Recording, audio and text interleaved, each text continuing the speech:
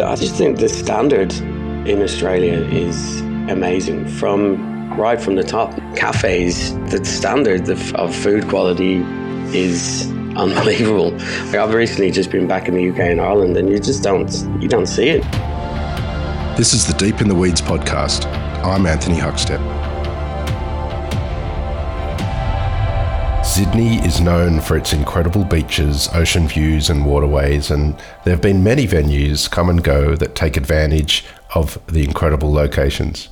Some, however, have lasted decades in iconic locations to not only become a key destination restaurant, but important to the culinary history of Sydney too.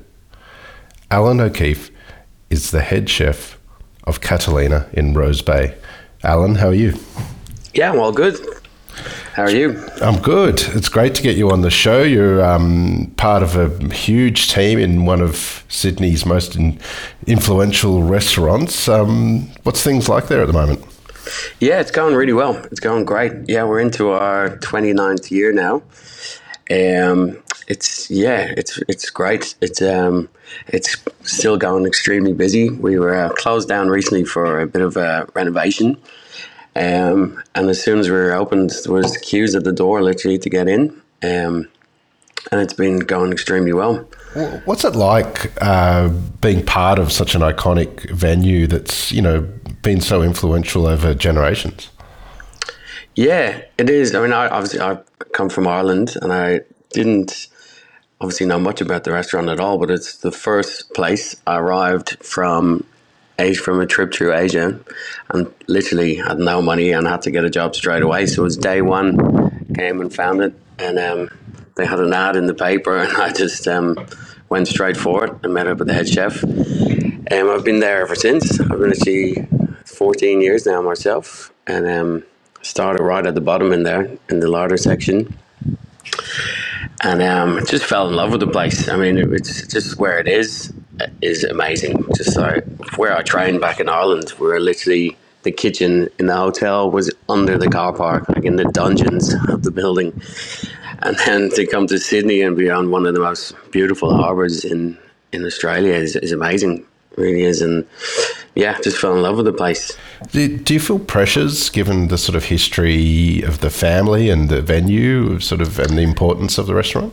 Yeah, it definitely was. I did come in at the start, and it was pretty intimidating. I mean, I met the owner at the time. It was still the same owners, but Michael McMahon was there when I started. He's unfortunately passed away now, but he was there right till the end, and he obviously knew a lot about the industry, but was quite I don't know how to say. He didn't mince his words. It was it was very interesting to meet him the first time. And you just learned, you just had to go on with it and try your best. I mean, I don't think he knew my name for the first 4 years I was there. He had to kind of just get stuck in. And I do remember the first time when I was working in the kitchen and he started complaining. It was just as simple, because I was in larder making just a tomato salad. And he came up and he was like, "Who the fuck put this shit on my plates?" I'm like, "Ooh, that's me. Get this off the fucking ton." And I obviously took it and I threw it in the bin. He's like, "What are you throwing my fucking tomatoes in the bin for?" And I'm like, "Oh no." Here we go. But he was just all about the standard, the produce and everything. He knew it. He honestly did. I've worked for some places where the owners didn't really have a clue, but he was all over everything, knew. So it was better just to follow. And then after a while, probably after 5 years when he started, I gained trust, and then just kind of started, working well, and got the sous chef role, and then finally the head chef role. Give us a sense of the scale of things there. So how many staff are we talking about, and how many people do you get through the venue in a week? It's a big enough team. We've about between 20-25 chefs in the kitchen, and then front of house between casual and full time, there's probably another 50 altogether. It's a big team. And there's a lot of turnaround. A lot of people can't. It's a busy restaurant. A lot of people can't keep up with the pace. It is, and we'd probably do, between when it's busy during the summer, we're doing about 300 people a day. I know there's bigger venues in Sydney, but we do 3. It's all a set menu now after COVID. that we were doing, and it's 3 courses for everyone.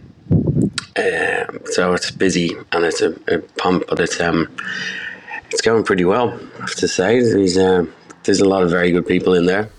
You're leading the kitchen team and helping develop the menu as well. Is that different now, given that set menu thing? Tell us about sort of the menu development and what you're doing.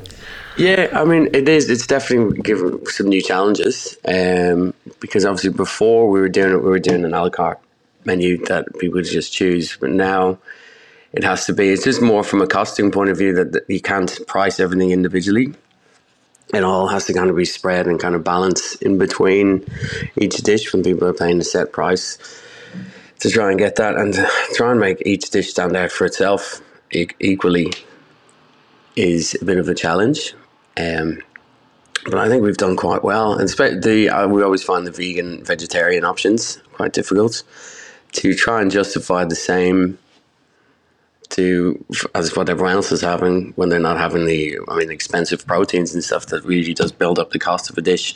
So we've actually, instead of, I know a lot of people, and there's a lot of people at the moment kind of, I know there's a famous Aussie chef that barred vegans from the restaurant, which is tempting sometimes, but I think it's more of a challenge to actually get it done and do it right and put a big effort into it.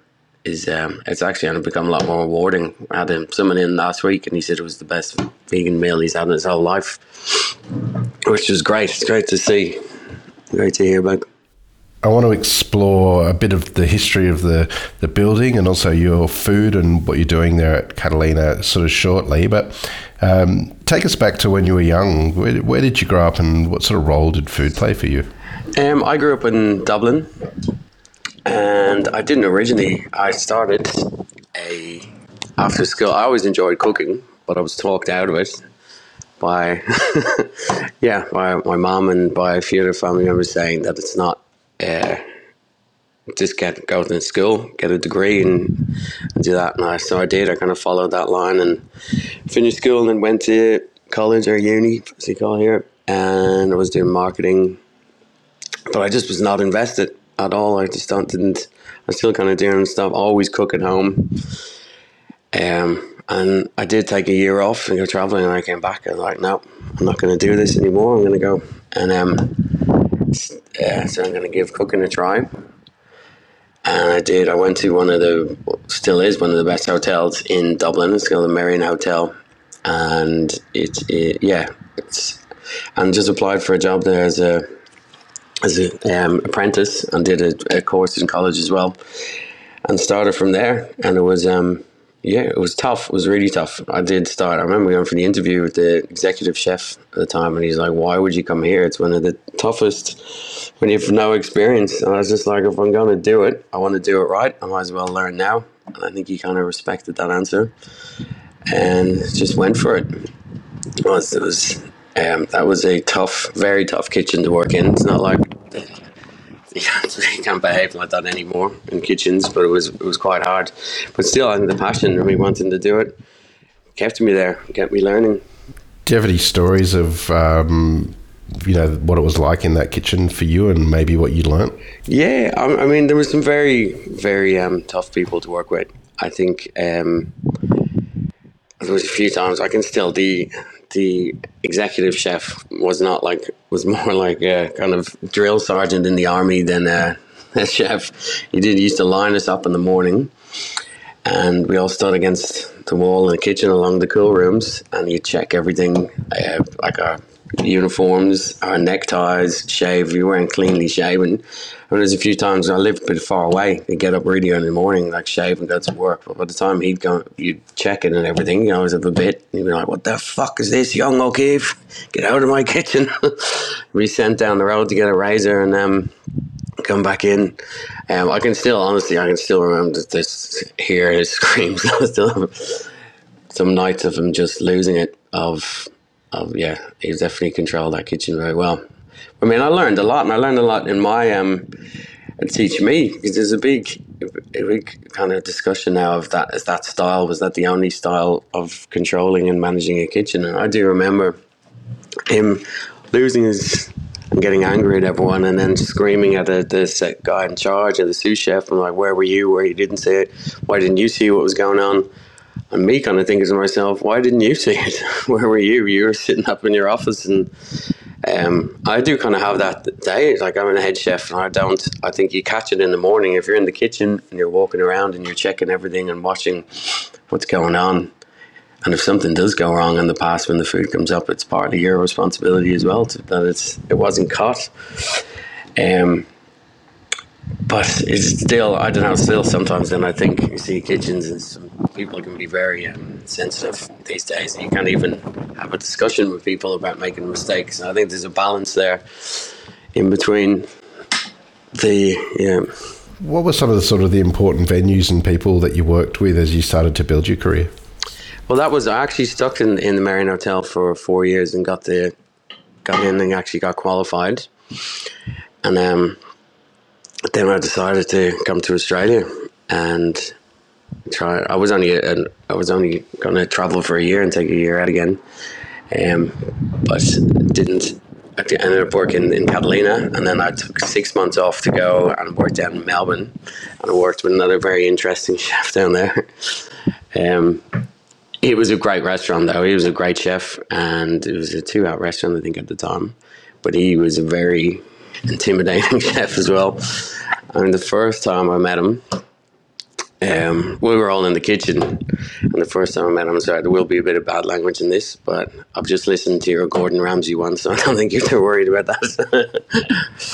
He came into the kitchen, and they were all saying, all right, you'd feel the tension of everyone in the kitchen waiting. He's like, oh, chef's coming, and he comes in, bursts the door, and he's like, I've never seen a room full of so much guns in my time, apart from that brothel I was in Thailand. At least they were good to look at.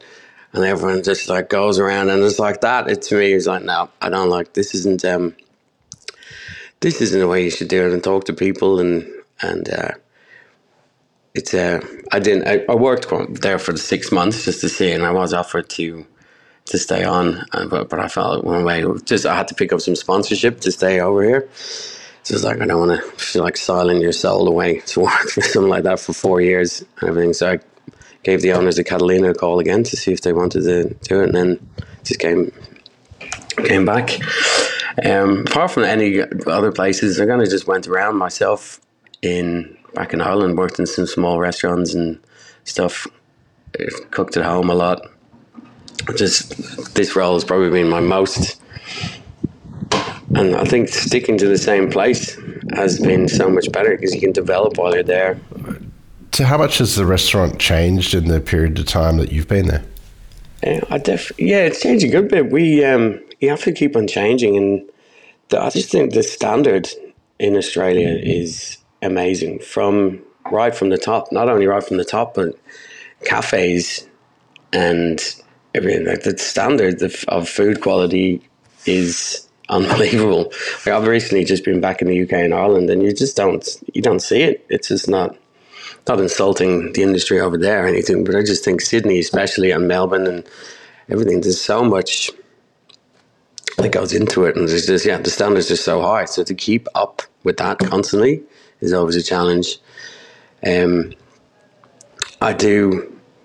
I think every time with the menus since I've taken over, I always try to move up a notch each time and not just rest. Every time we do a new menu for each season, I kind of feel like I push it a little bit more and push the kitchen, and then there's a little bit of pushback sometimes from chefs in the kitchen going, it's okay now, but when we are doing 300 people on the weekend, it's not going to be so. I'm like, come on, we can do it though. Like if it really is going to be a problem, we might scale back, but if we can do it, there's no point in doing all this if we're not trying our best. So I think that's part of it. Tell us about, you mentioned the benefits of working in sort of one venue for quite a long period of time. Tell us how you've changed and what the benefits have been over the sort of 14, 15 years that you've been there. I think one of the main things is it makes you watch your own progression and the way you behave yourself as opposed to sticking to different environments.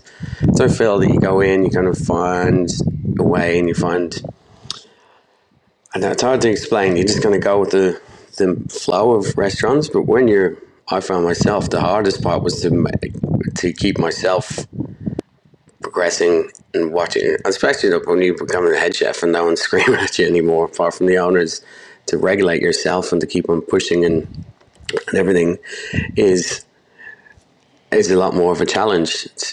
To keep all your food relevant and interesting is what I mean.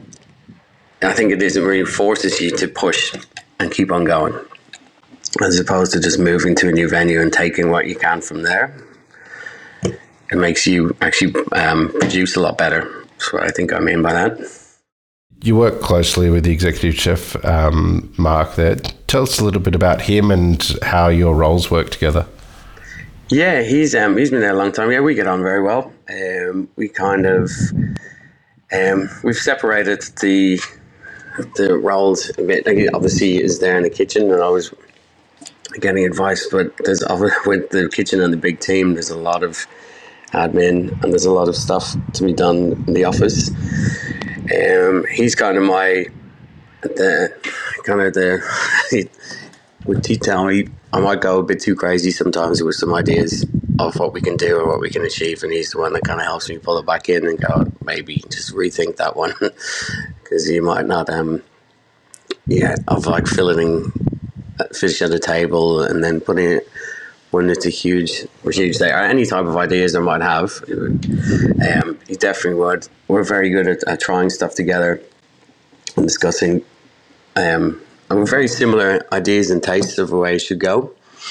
I do think, it's our relationship, which is that we can work quite well together, has helped very well. That we both agree in the same style of management. We don't come in and we don't just lose our minds.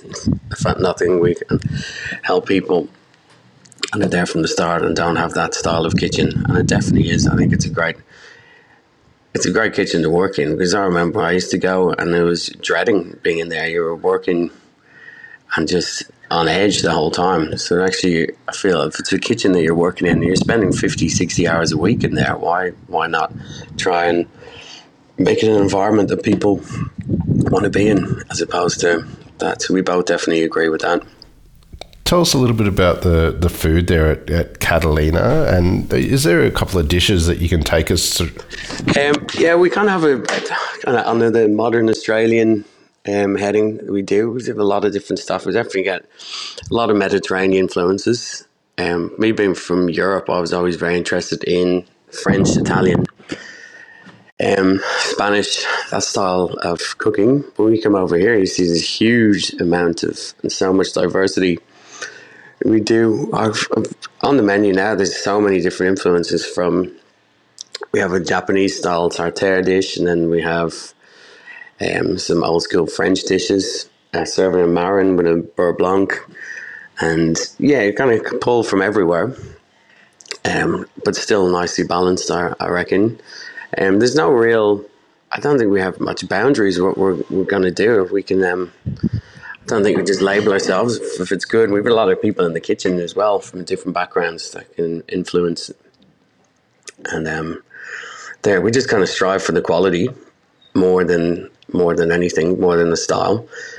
And we have really good relationships with our suppliers. We get the seafood is amazing that we can get in, and we get deliveries every day. Like I talk to him more on the phone than anyone, even my own wife. The fishmonger is usually the first person I talk to in the morning. I think my wife gets pretty jealous.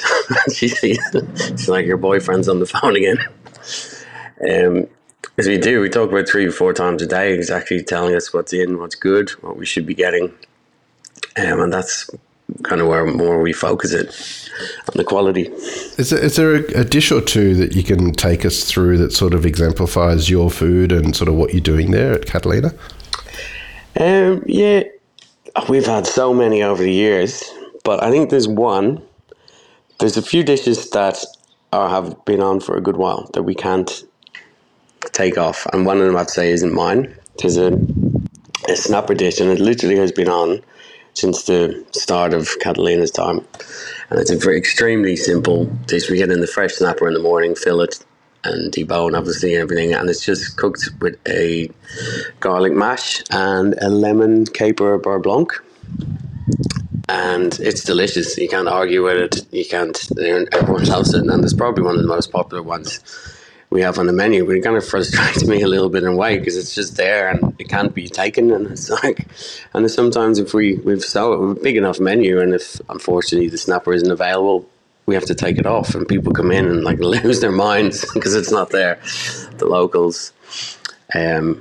But it's all about the quality of the fish that we get in and the way it's done. And I mean, sometimes simplicity done right is the best thing you can have. So that's one. I do have a steak tartare. I think that kind of defines, from my background, I'm loving French food. We've done it as an entree. But instead, initially I started doing it because we were filleting and portioning our own tenderloins, and we had all this beautiful premium meat left over, and we're going to try and do something.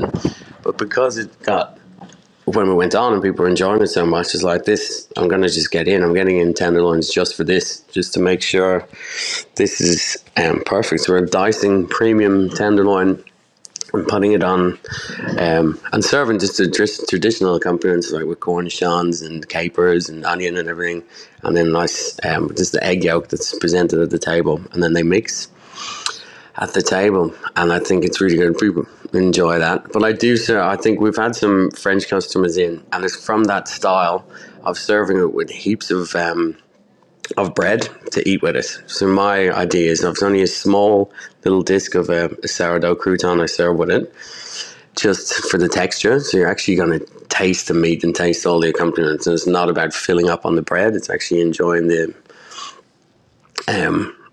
so sometimes you get a bit of backlash from people saying that there's not enough to eat with that one. But I'll stick, and I'm going to be adamant that that's the way it's going to be done, because you're actually going to taste the food itself as opposed to just filling up. So I think that one's kind of defined the way I cook and the way I like to present the food.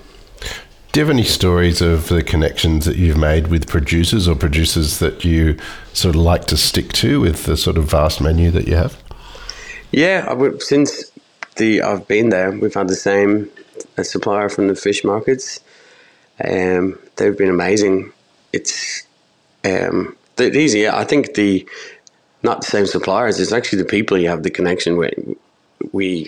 We've used a few companies, but when you get a rep that you've been working with for so long and they leave and someone else comes and doesn't have the same relationship, it makes you kind of think, it makes you change. And that's the only reason. We've had some great people. There's people that are just so into it and respond straight away and help you.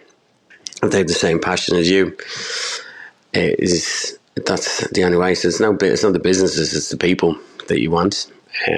Some people are like, even our meat supplier at the moment, I could text him last night at like 11 o'clock and he was straight back to me after I was doing the ordering. And I mean, that's a big expectation of people, but it's great to have people that care as much as you.